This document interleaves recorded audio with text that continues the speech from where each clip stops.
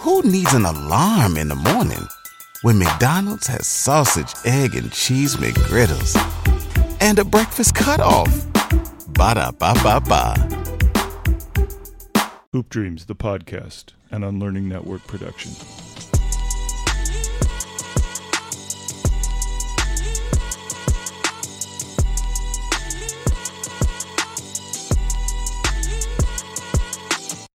We are back with part 2 of an amazing interview. We got this thing we call halftime, and we're going to hit you with some quick hitters. And my first question for you is, 3 toughest players you ever had to guard. 3 toughest players I ever had to guard. 1 would probably be Allen Iverson. 2 would probably be Ray Allen. Damn. And 3 would probably be Chris Paul. Wow. 3 Hall of Famers right there. 3 toughest stadiums to play in or coach in. Michigan State. Mm.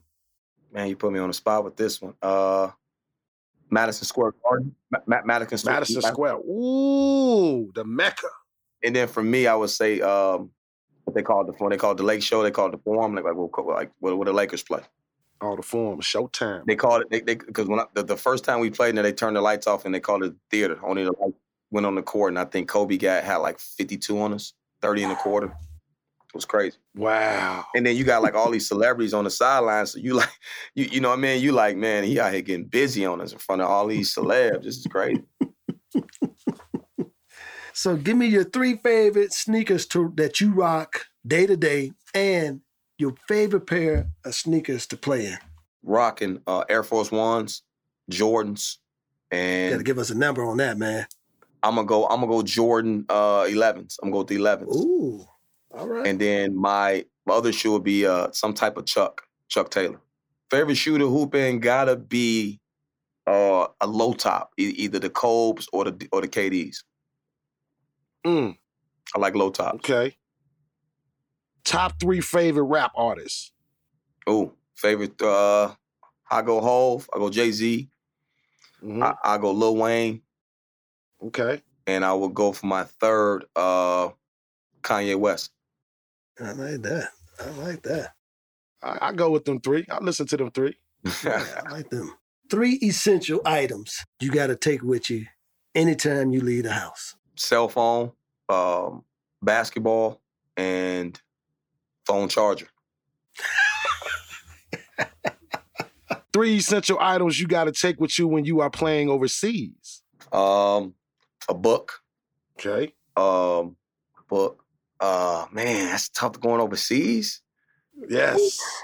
Man. You played over there a lot, sir. Yeah, I know. And it varies.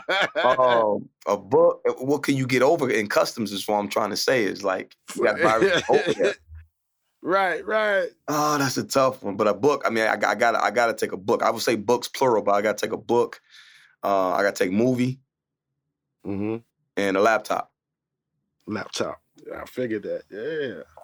Yeah. And I say books, movies. I gotta have those bootlegs that I get a little bit, and I got the ones I buy. Then I got the, exactly. Bootleg. I gotta go to the barbershop and get a couple of money. Thanks for listening to Halftime on the Hoop Dreams podcast. That concludes part 1. Part 2 of the Dee Brown Hoop Dreams story coming to you soon.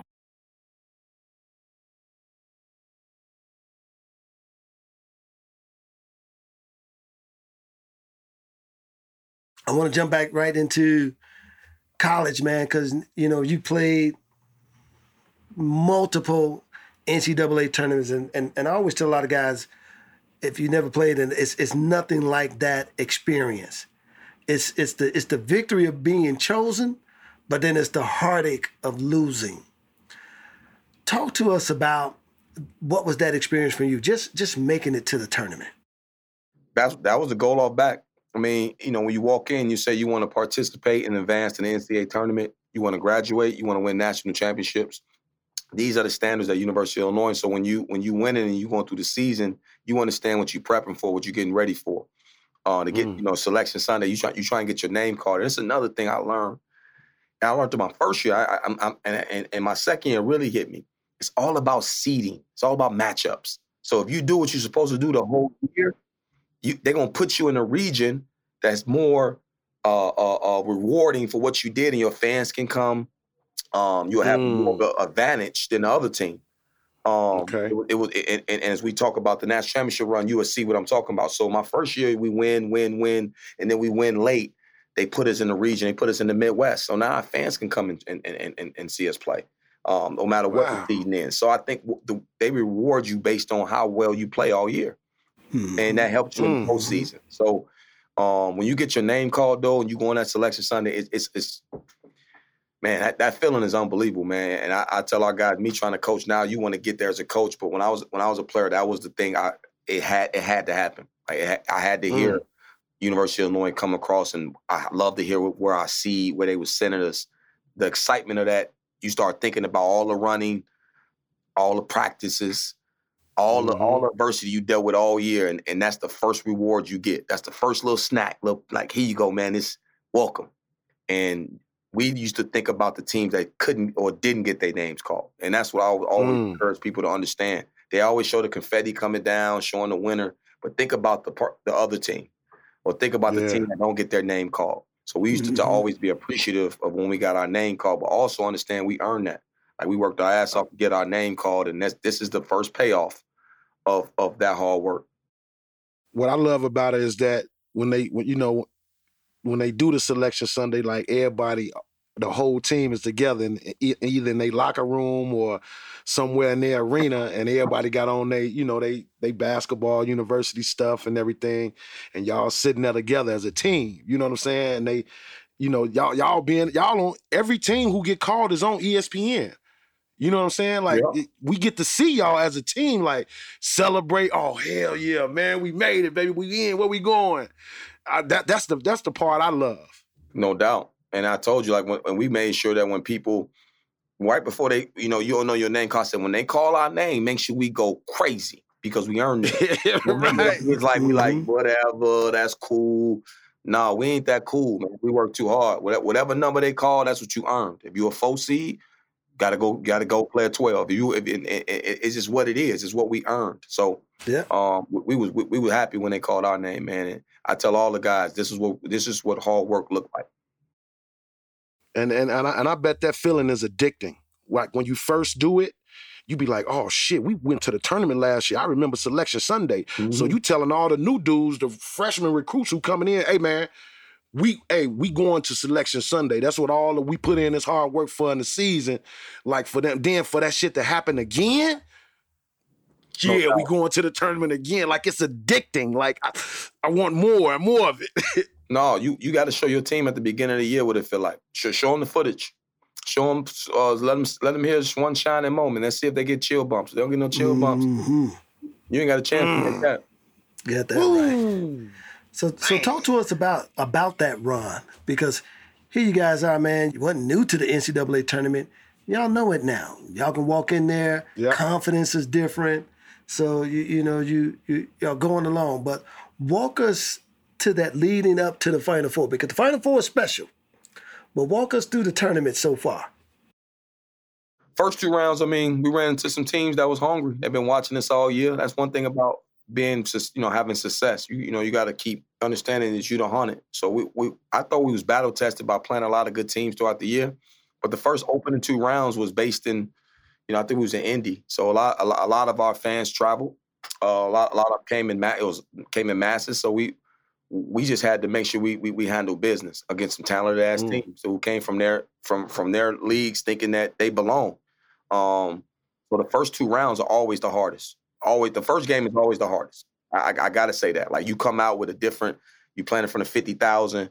The practices, our practices was easily 20, 25,000 people there to watch an hour practice. So you got to be mentally locked in to what the scout is, who they got, you playing against a different league, different style of basketball, and you got to humble yourself. Really, like, I came out and the first time dude was out there talking greasy to me. I had to look and be like, who are you talking to, dude? Like, I've been playing against. Okay, let me calm down. And I got to go handle business, because you've been through that, but you understand that they hungry too. So you get to the second round, you play against a team that got 2-3 pros on it with Nevada. Once we get out of Indy, the next 2 rounds in Chicago. And as we got to Chicago, we like, oh, it's on and popping. We get a Sweet 16 berth to play against Bruce Pearl team, UW Milwaukee. Them dudes was. Who needs an alarm in the morning when McDonald's has sausage, egg, and cheese McGriddles and a breakfast cutoff? Ba-da-ba-ba-ba. Really good, man. They get up and down. They play fast. They press. But we got 3 guards. Was Ronald Davis on that team? Yes. Boo was on that team. Boo Font from Marshall. He shoots. Will. Yes. He jumps. He shoots. He was unbelievable. But what Boo didn't understand was we had another dude from Manly who, our best player. You know what I mean? So that was our motivation. And then their point guard was Chris. Chris went to Whitney Young. Rod Howard went. You know, it was just a whole city reunion, and they really challenged us. They pushed us. They really pushed us. That was a really good Sweet 16 game, and then we got to the Elite 8 game against Arizona, down 15 with 3 minutes and 57 seconds to go. That's arguably the top 3 game I've ever seen in college basketball. Just what was on the line, the talent they had, and where we were. We was in Chicago. These guys got 3-4 NBA guys on their team, down 15 points with 3:57 to go. People lost hope on us. I could tell you guys that we ran through drills like that at every practice. Deron's on that team. I'm on this team. D, you down 15. Deron, you're down. We used to plus-minus game every single day. We was a situational team. So when y'all got down 15, it wasn't no panic set in nobody. If anybody go back and watch that game, you'll see each person played a role and we executed what the game plan was. Meaning like, okay, we got to buckle down and start getting stops. We got to run and execute these plays the right way or we're going to lose. Like it's no right. So defensively and offensively, we executed like you could tell we do that. Like some teams you be like, oh, they don't practice those situations. We used to practice those situations. Let's put Deron in space. Let's run Luther off screens. Let's increase our pressure on the ball. So all those things had to fall into place. Don't get me wrong, you guys. But if you never practice them, it ain't that free. It don't happen. It don't happen like that. So everybody played a part in that comeback. And I would just tell you guys, give me the chills. I still watch that game. You know, my down days, you guys, I watch that game because it gives me hope like that you can accomplish anything. Hey, I got to go and watch that game now because if I'm not mistaken, y'all defense turned up in that game and Arizona threw the ball away several times. Like y'all gave it to them. Yes. Yeah. That's why I say on both sides of the basketball, we executed. If you go back and watch it, and this is why I always call Luther our best player, is we ran Luther off. He had to make shots. Like it was like we ran him off. We ran 3 straight plays, twice for Luther and then 1 to get Deron downhill. We executed that play. It's called the elevator. We executed that, and then defensively, you're absolutely right. We had like 4 steals that led to buckets to put us back in the game. So another cool story about that, man. Bill Murray. I grew up watching Ghostbusters and all that. He all in our locker room, man, and he did our pregame speech, man. So we in there. What? Yeah, he in there. He comes in there. You know, we like, okay. We didn't never let nobody outsiders in our locker room. We didn't care. Like we wasn't like that. We didn't care people, you know, celebrities wanted to be around or people wanted to come and join them. We wanted just the tight knit people who was in the trenches with us from day one. He come in, you know, we was excited. Okay, you know, he like because we was tight. Like this Chicago trip to the Final Four, you can hear the building shaking from the locker room. I'm like, man, like, it was tense. He come in with this big-ass tennis ball, and he walking around, he's looking at everybody, and one of our guys is not paying attention. He throw it and hit him with it. Boom! Man, the whole room go crazy. I'm talking about go crazy, laughing. It loosened us up to the point where we was ready to hoop. And he can tell that story. I swear, like we was get out of here. We was tense. We thought he was gonna give this Rudy speech or this rock. You know what I mean? Man, he came in, he come in with the ball and say, "Now you fuckers are ready to play basketball." I'm like, "Oh yeah!" I'm like, "All right." Like, it shook the room up because it was so like everybody had so much going on, man, and it was dope to get him in there. And again, we didn't know what to expect, what he was gonna say. You know what I'm saying? But And as you watch that game, Bill sat right behind our bench, and he said he mentioned it like, now you guys are ready to hoop.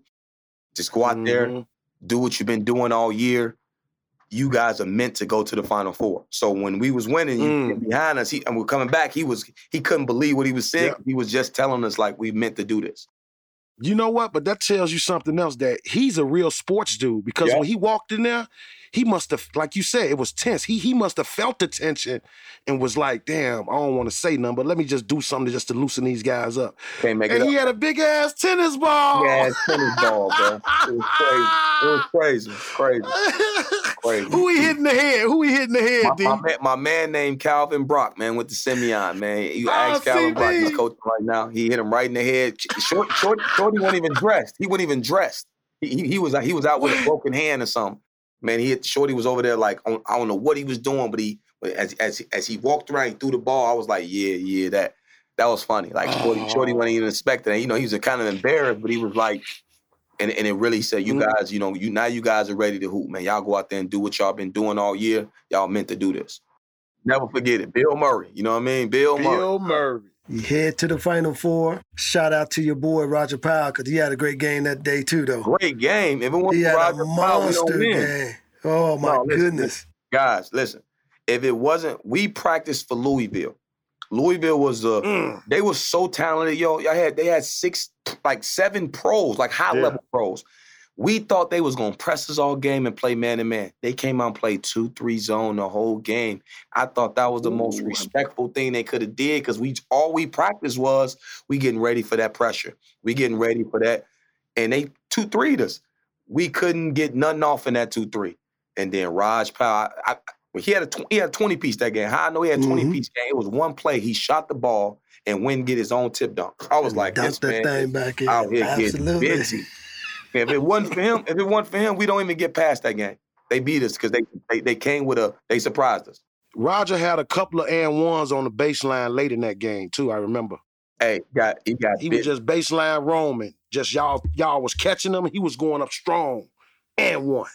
Raj wasn't only our glue guy. Raj was our get money guy. Like if you couldn't keep him off the glass, but when he touched the basketball, Raj shot. He was a top 5 in field goal position. He shot. He didn't miss. Like when he caught it, he felt like, okay, I may not touch this thing again. Let me get busy, and I can't miss because they ain't gonna come to me if I'm missing shots. Man, Raj was a real X factor for what we did, and he was the first of his kind, because when I came in my freshman, you got to think about it. My freshman, he started at the 3-4, so he was the 3-man.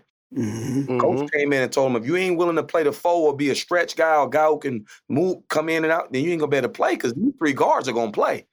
He was like, oh, dang. He was like, okay, no problem. And he used to get busy. I'm talking about like his dad at the games would be like, y'all guards shooting a lot, man. Y'all need to give my son the ball. He best player on the team. I used to be like, you may be right. Raj be getting busy. Yeah. No, Raj really thought he was the best dude on the team, and that's what makes good teams good. Like he know he's really good at doing other things. This is what makes good teams. And what I'm about to say, he accepted the role. He sacrificed for the better of everybody. And he committed to being a rebounding machine, being a guy who can step out, make threes. His mid-range game was unbelievable. And guess what, you guys? He was one of the hardest working guys I've been around, and my top 5 teammates I ever had. Wow. Like if it wasn't for him, our off the court would match our on the court. Like you got to be good at 3 things. You got to be academic. You got to be good, which is a student. You got to be really good at basketball, which is the athlete. But also your social skills. You gotta sacrifice going out. You got to sacrifice the party and the frat parties, the drinking, the hanging around. And Raj made sure we had our seatbelts on. He made sure we ate right. He made sure we had our gallon of water. He made sure we wasn't in any type of situation that would impact winning. I think he told us he was almost like the preacher or the chaplain on y'all team. He said they called him the Reverend. Yeah, the Reverend. Yeah. Like when he came around, I was scared to curse. You know what I'm saying? Like I was. Get out of here. It was just different. Good dude, man. Good dude. And like I said, when we did hang out, When we did hang out, he made sure socially it matched up to being a champion, like championship level social skills. That's for all the young teams out there that's listening, that's reading between the lines. Make sure you're doing what you're supposed to do off the court. Make sure you're taking care of your body. Make sure that your social skills match up to what your dream's going to be on the basketball court. And I think Raj held everybody accountable to that. And he played a huge part in that. That made us a +5 team. We won 5 games because of Damn. So here you are, championship game, North Carolina. Great Tough. team. Blue. Everybody loves McDonald's fries. So yes, you accused your mom of stealing some of your fries on the way home.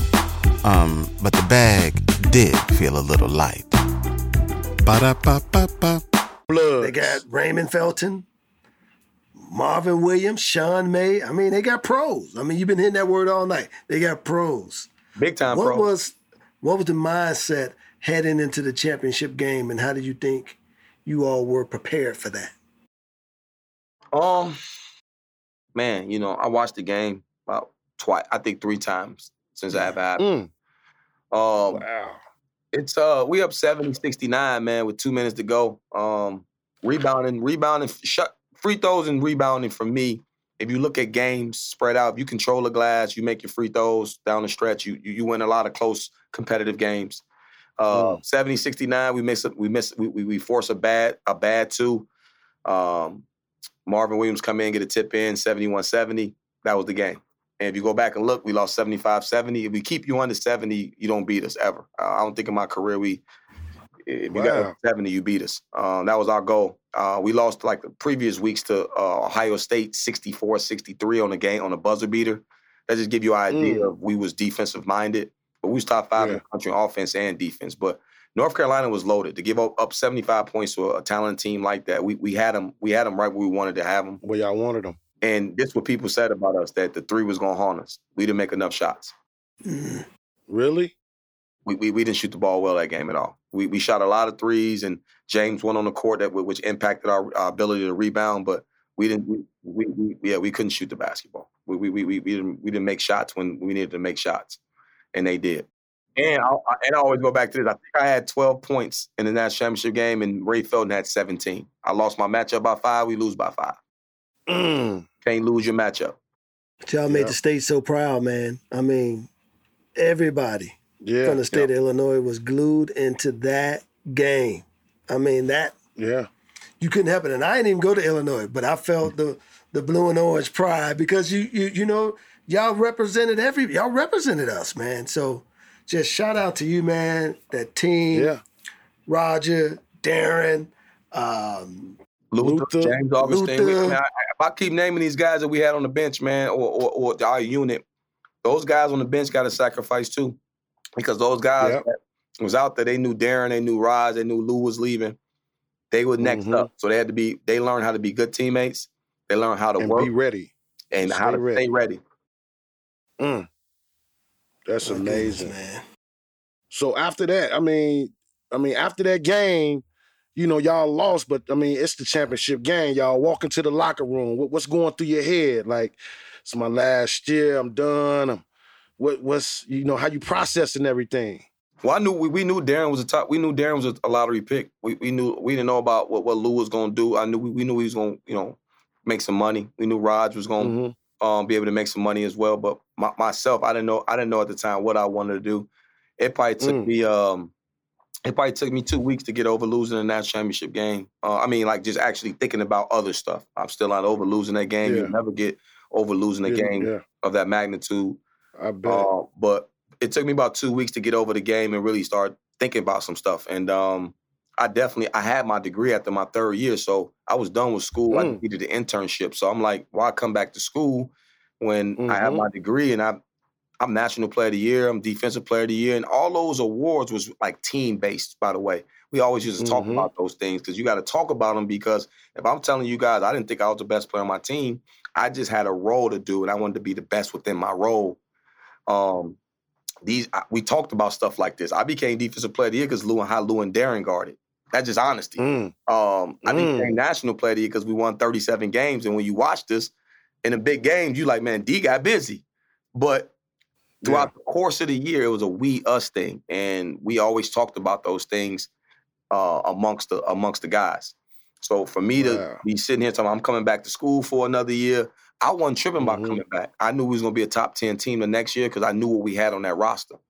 I just wanted to just go and you can't tell nobody not to go to the NBA. You can like telling the coach, hey man, go over there and take that $1 million job. Like they're gonna do it. They're gonna go and switch jobs on you. So I wanted to challenge myself, and I did go to the pre-draft, and I thought I had a great chance. I mean, I know Isaiah Thomas he was with the Knicks at the time, and I knew I was gonna get some workouts. I was gonna be able to get in front of people. So I wanted to take my talents to the NBA, man, and end up breaking my foot in Chicago, in Moody Bible, the place where I committed. In Moody Bible, at the pre-draft camp. Broke my foot and had to go back my senior year. Yeah, I was actually in there watching you play, man. I remember that. That was crazy. But let's jump into your draft. Let's go into your draft, 2006. Were you hearing any speculations that was something? What was the buzz for you? You talking about when I came back my senior or my junior year? Going into coming out of your senior year. After my senior year, they pretty much told me, because I did go back and I wanted to prove this point. And this is for everybody that, when you try to prove someone, you got a chip on your shoulder. I never, until my senior year, had to prove that I'm a point guard. Like, wow. Can he run a team? He always had Deron. He always had other guys. So I ended up winning Bob Cousy Award, was nation top point guard. I won 6 feet and under point guard of the year as well. So, for the little guys. I went out there with in my mind of I'm gonna run this team. I'm gonna help the young guys, and I'm gonna try to go back to the Final Four. Every year I had goals. Yeah. We ended up being top 10 all year, won 26 games. I think I showed I could run a team, but the biggest thing going in was what they questioned for me was what do I bring to the next level? So I didn't even work out for Utah. I did like 14 workouts. And my workout partner was Ray John Rondo. So I used to work out Rondo every day. So my agent made sure I booked my workouts with him because Rondo saw what I had every day. We were so opposite of each other that it wasn't no competition. Like he was nice, but he didn't have to shoot the ball, show them he can shoot the ball to be a pro. Right. You know what I'm saying? So his game was primarily built on some other stuff. And Rondo, like my guy, and Rondo even talked to me doing workouts. Like he ain't the type of dude to become friends with dudes. Like, you ain't my mans, bro. Like, I don't rock with no guard in this business.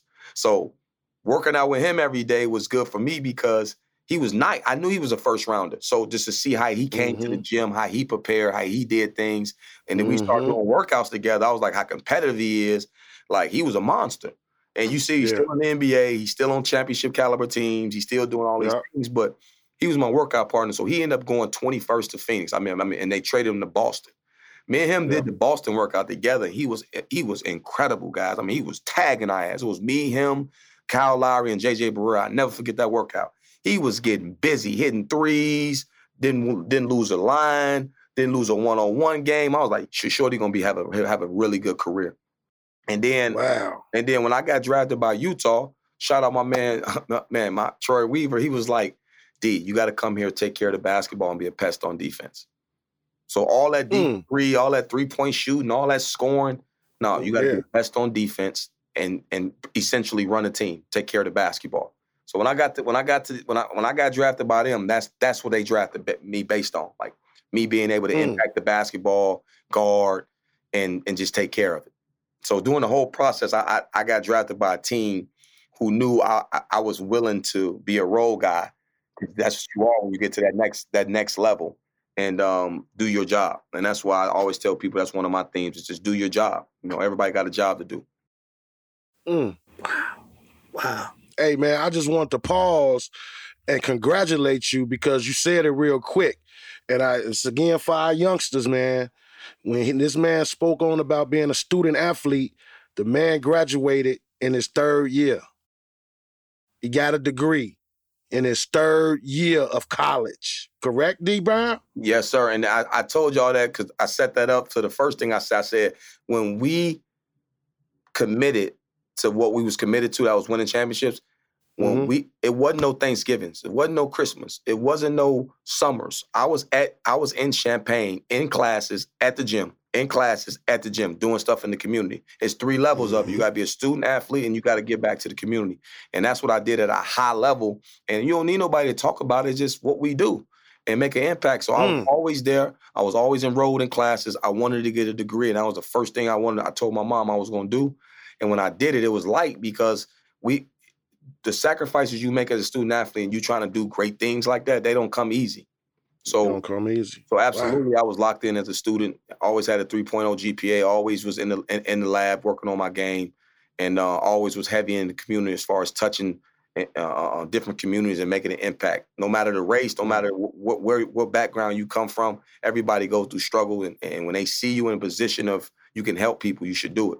And that's what the motivation I give them is. Yes, the number one thing I did. If you went on a road trip and you didn't stop for a Big Mac or drop a crispy fry between the car seats or use your McDonald's bag as a placemat, then that wasn't a road trip. It was just a really long drive.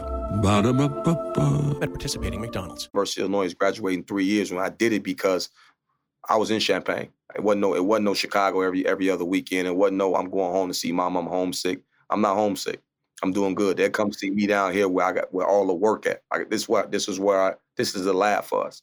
And when everybody got that identity, and when I was in school, everybody, did their job. And their job is when you sign up to go down there, your job is to do that.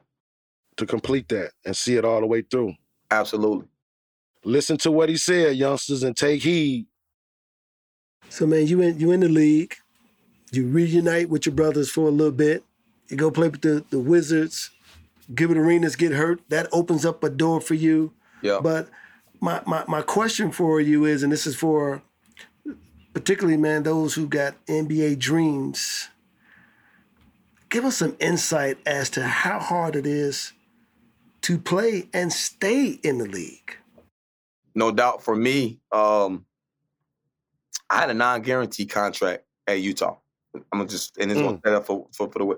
By the time my date was to become on the roster, even back before that, I never lost a line. I never lost I'm just gonna give you a small detail. We run after every practice. We run 217s, or we'll lose a game and you got to run. I never lost a line. Like it wasn't even close.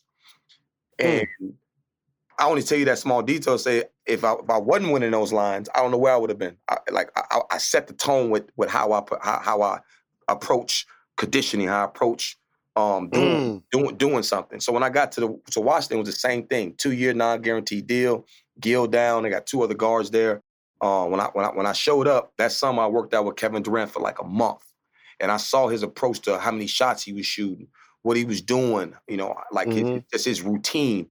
And I ended up becoming a starter with the Wizards for like 11 games out of 17. I was there, and I was trash. It was my worst year of my career by far. Not confident. We was losing.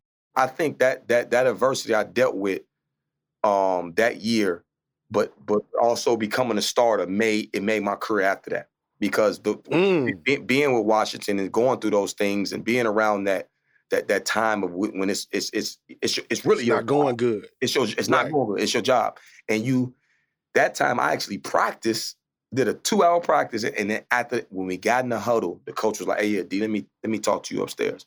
I know what that meant. So what? Yeah, you practice and then they cut your ass. So by the time I get back upstairs, 30 seconds, D, good, appreciate you. We're gonna move on. You got to go up, get your stuff, and then I gotta find a job. Right. So I go right to Phoenix, where I meet up with Shaq, Steve Nash. I was with that team for about a month and a half. Steve Kerr was the GM. I looked up to Steve Kerr. He a bull. Yeah. I took that adversity to a winning team and took the same approach. They didn't practice, though, you guys. They practiced for like 30 minutes a day. But, they had vets. But I was able to get some relationships and get some more experience out there with that winning ball club. And that right after that, I went and won a championship that same year with Maccabi Tel Aviv. Was able to use that adversity I had all year from being in a place where you want to get to, where it's hard to get there. It's even harder to stay. It's even harder to stay, especially when you're a third PG or you a PG who like I never played, and it's not a knock. I would wish I would have went down to the G League or D League, but I was a guy that wanted to be on the roster, wanted to be around. I'm gonna set the tone for how I worked hard every single day.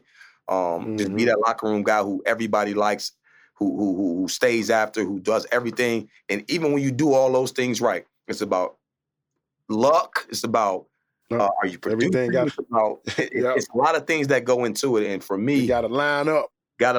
And it didn't line up for me. And God put me in a place where, you know what, D, you probably more suited to go overseas and get paid to be the guy that you want to be. And that's, you know. And that's what happened. That's what exactly happened. Overseas was like a rebirth for you? No doubt. Because when you get over there, you ask the team, like, what do you expect from me? Like, what is the expectation? Like, what are y'all bringing me in to do? And we bring you in to be the guy. When us games, like, you're going to be 14-5. You know, you're going to be one of those guys that you know, is the piece, you know, centerpiece to what we're trying to do. So when you get over there, when y'all ain't winning, you know who they pointing to. You. No doubt. Wow. That's the truth. And that's it. And that's Israel and Maccabi Tel Aviv, right? No doubt. But when I went to Maccabi, I was a third point guard. Again, so I'm used to being in this environment where I'm sitting behind Carlos Arroyo. I'm sitting behind pros, NBA guys. So when I get over there, I'm only averaging about 14 minutes a game. You know what I'm saying? I'm there to push him. I'm there to push the guys that you know, and then we end up, you know, going to sweet. You know, we went to EuroLeague top 16. We supposed to win a championship with that team, but end up winning. We end up winning the league. I beat Roger Powell in the Final Four to get to the championship. I reunited with a lot of guys over there, and I saw a lot of killers over there, and that's another reason I was like, I can see myself over here. Like, I'm running into some killers, and they're making some money. So. Wow. It gives you a perspective, and it gives you understanding that there's only 450 jobs in the NBA, and a lot of them ain't guaranteed. A lot of people think they got guaranteed deals. You know what I mean? Right. So it's a cutthroat business. Two-way contracts and all this and that. Yeah, it's a cutthroat business. So for me, I just knew overseas was the way for me, and you know, I was never ashamed. When I used to come back. You know, I used to pride myself in calling myself a pro. I'm looking at your overseas stuff, man, and you played in some nice damn cities, brother. Man. I was blessed. I mean, get where the best food at? Is it Italy? Best food probably in Turkey, man. That lamb, that lentil soup. They take pride in that little, you know. I really like Turkey. It was different. Which one of them countries had the prettiest women? Oh man. Latvia, baby. Ding.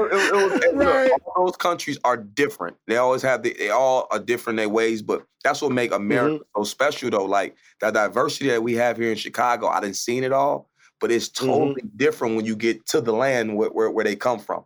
So, like in Israel, like the Jewish, like the tan, it's hot, it's steaming hot over there. So they got tans. You know what I mean? Like, they look different. What? Yeah, gold like, bronze on their body. Different. Look different. You know, hey, look. Hey, you said Italy though. Italy was funny because, you know, here in America, you go to the grocery store right now. People in the grocery store with bonnets on, they in there with, like, you know what I mean? They pajamas on, all that. You go to Italy, they dress like they going to the club.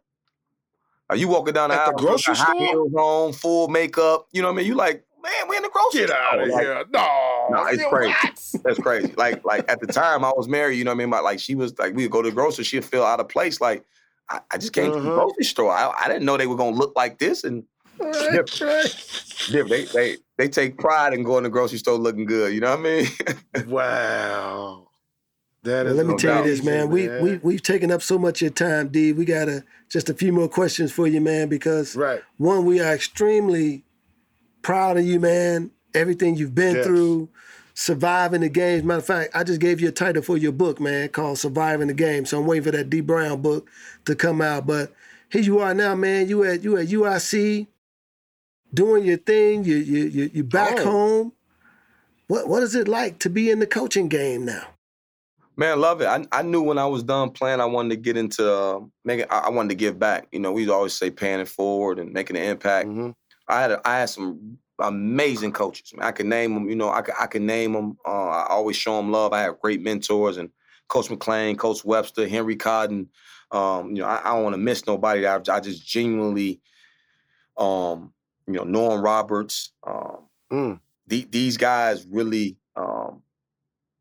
gave me knowledge and made me who I am. You know, as a young man, you think you know it all. You don't know nothing. Really kept it 100 with me. Really was honest. Really pushed me, challenged me, believed in me. So when I was done playing, I wanted to give that same belief and challenge and knowledge that was given to me. And I love basketball. This is easy to me. Like it's not something that it's a job to me. It's my passion. It's what I wake up, make me feel good. And it's what my mama want me to be doing. Want me to be giving back. Want me to be in here in the lab with these guys, giving them my, not just my success, you know what I'm saying, but giving them the opposite. My failure, the adversities, the things I've learned. Not saying that I'm saying I'm perfect, but everybody that know me and grew up with me know when it comes to basketball, I'm about everything I talk about. I love the game, and I want to see others do well in it. And so the biggest thing for me is just telling my story, giving my knowledge. Hey there, ever thought about what makes your heart beat a little faster? Oh, you mean like when you discover a new track that just speaks to you? Yeah, or finding a movie that you can't stop thinking about? Well, get ready to feel that excitement all over again because Amazon Prime is here to take your entertainment and shopping experience to the next level. Absolutely. Prime isn't just about getting your packages quicker. It's about diving into a world of endless possibilities, from the latest releases to exclusive content you won't find anywhere else. And don't even get me started on the music. Prime offers concert specials that will transport you right to the front row. It's like being at the hottest gigs without leaving your living room. I use Prime to tap in with some of my favorite artists' live shows from any and every genre of music. Trust me, Prime is a game changer. It's like having a personalized superstore and entertainment hub right at your fingertips. So why wait? Head over to amazon.com/Prime and start experiencing entertainment like never before. And making sure guys benefit off this game of basketball. So it's been awesome. What type of in the city? What type of and when you speak it and you put it out there, what type of head coach will you be in the future? What do you want to be, that player coach? Do you want to be, you know, just give us how out of all the coaches that you done went through and mentors and all that, what is Coach Brown, head coach? Because you're gonna be a head coach soon, my brother. I appreciate that, man. I think I'm gonna be a man of business. Handle your business, do your job. You know, I think being a player's coach means it can come from a lot of different ways. I mean, I think players like guys who are honest. I'm gonna be honest in everything I talk about, everything I see, and I want them to understand that. You hear this saying all the time. I wasn't born yesterday. You know, I was born at night, but not last night. You know, just all these sayings of these kids that they can, you know, get. I've been there before. I did a lot. I still got a lot to learn, but I've been hooping all my life, and I've been around a lot of different scenarios. You know, it's about being a solution. You know, have a solution for everything. But when you're talking to these young men, just making sure they understand that you know this. You've been doing this all. You can't put nothing past us. So I'm gonna be about man of business, man. About a culture. Our culture is gonna be built like, do what you're supposed to do. Do your job. Yeah, you seem like you're gonna be a truth teller. Like you're gonna tell them what they need to hear and not what they want to hear. I've been told the truth all my life. I told you. You know, they told me I wasn't good enough to even not even make it to the NBA, but just get there. People been telling you the things that, you know, whether it's true or not. There's honesty in everything someone gonna tell you. You know what I mean? It's based on, can you make it there? How are you gonna get there? You know what I mean? So I could tell you guys the why I got to where I got to, because someone told me something, and when they told me, I was able to go out there and do it at a high level and try to go out there with a chip, not to prove you wrong, but I want to get here. These are my goals. And if your goal is to get to the NBA, how hard are you working? What are you doing to get there? And I would just say everything I did was with purpose. I got the right pieces around me. I worked hard. I was tough. And again, I was unselfish. So when you're unselfish, you understand that everybody's going to play a role in your development. Everybody's going to play a role in how you get to a certain destination. So for me, it's just going to be about a culture of people just being honest.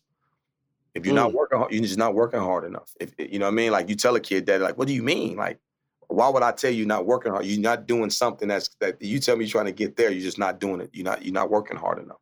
You're not putting your body through the suffering. You're not putting your mind through what it takes to get there, because it's going to be ups and downs. It's going to be, this game is mental. So I think a lot of percentage of this game is mental. And so for me, like I said, I'm going to be a man, like, just do your job. This is about business. If you're clicking at all three levels, your chances go up of you making it. William did some head coaching in the ABA. How did you like that, Will?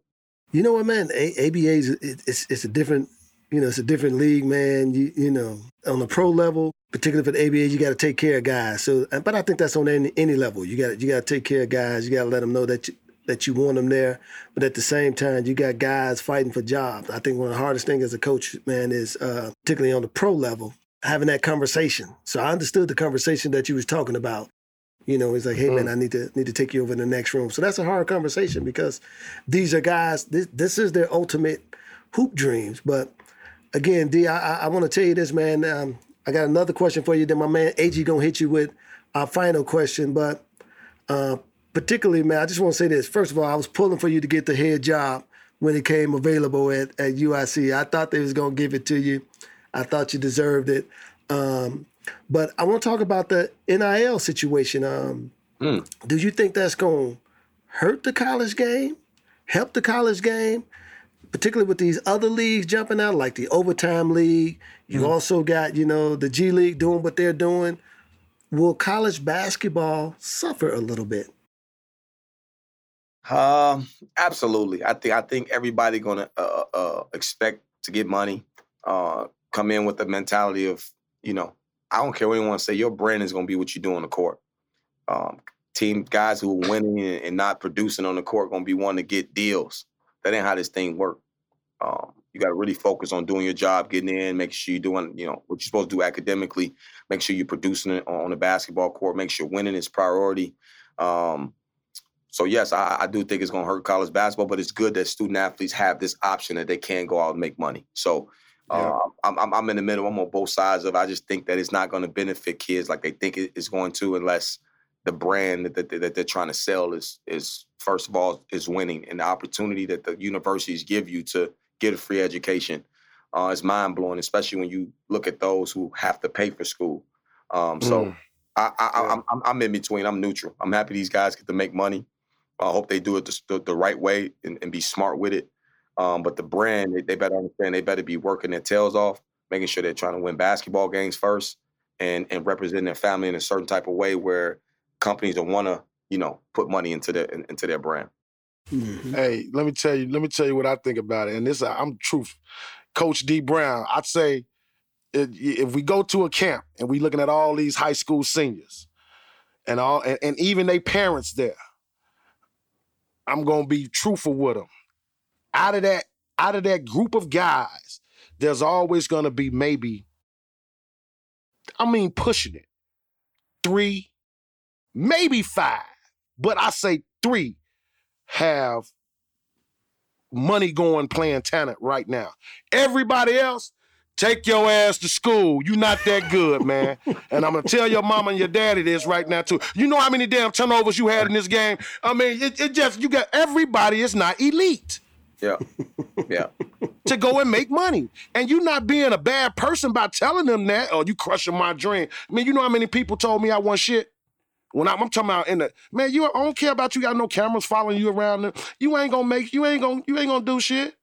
That's how people used to talk to me, man. I can see that. So it's like, it's a truthful. So, I mean, I think college is going to get those diamonds in the rough.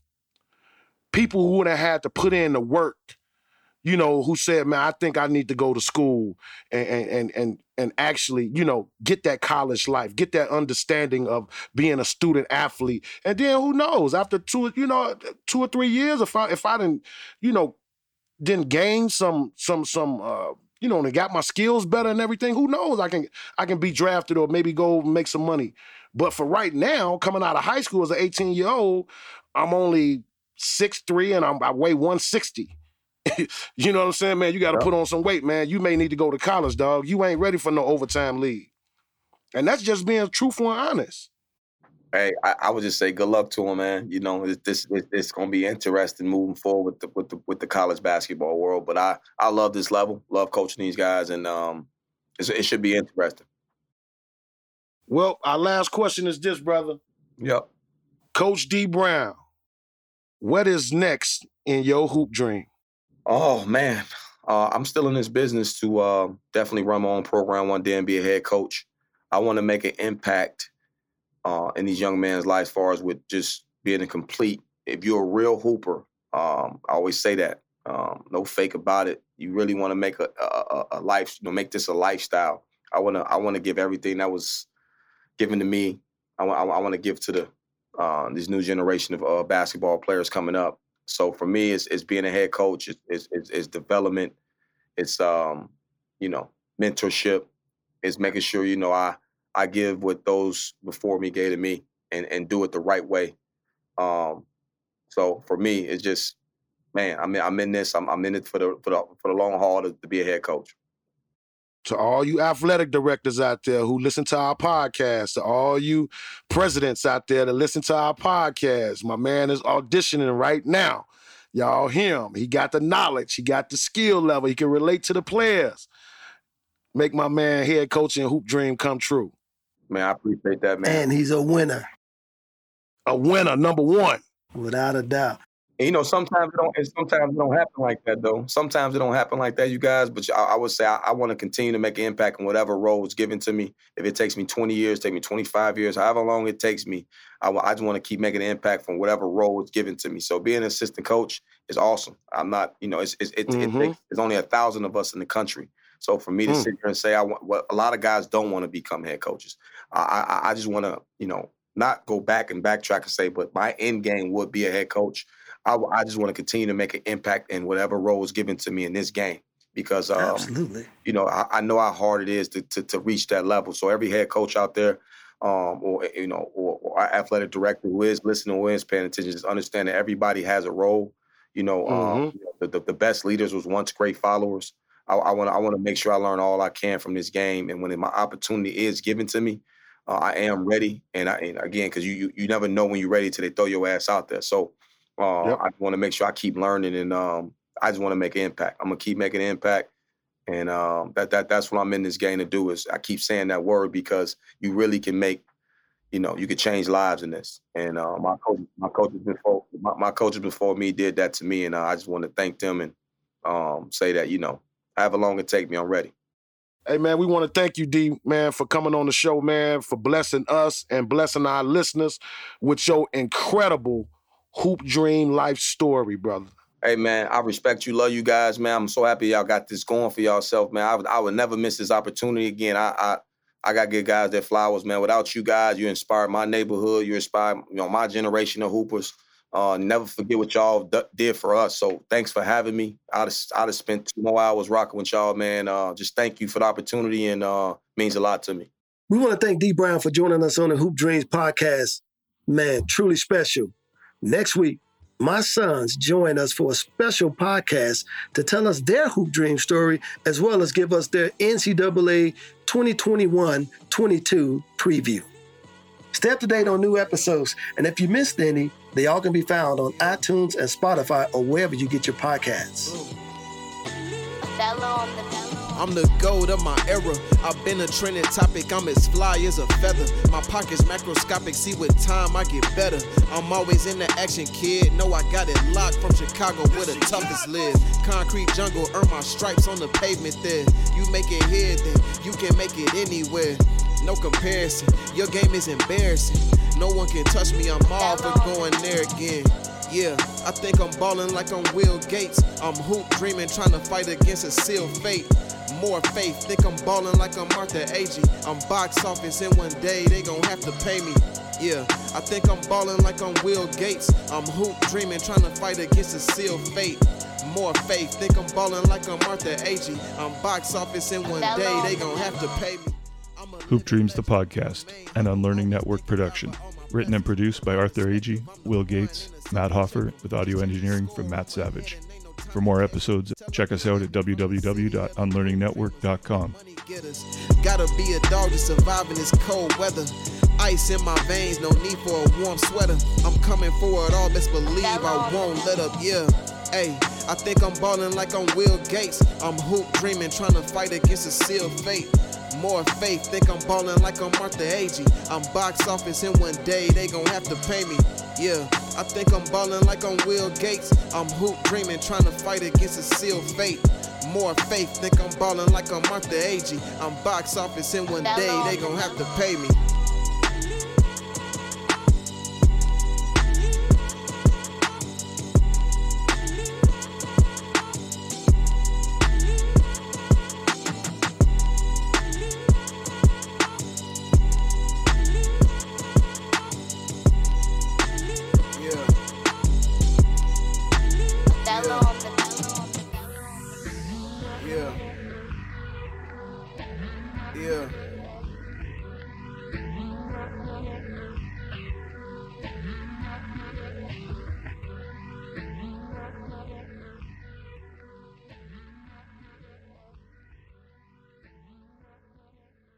If you went on a road trip and you didn't stop for a Big Mac or drop a crispy fry between the car seats or use your McDonald's bag as a placemat, then that wasn't a road trip. It was just a really long drive.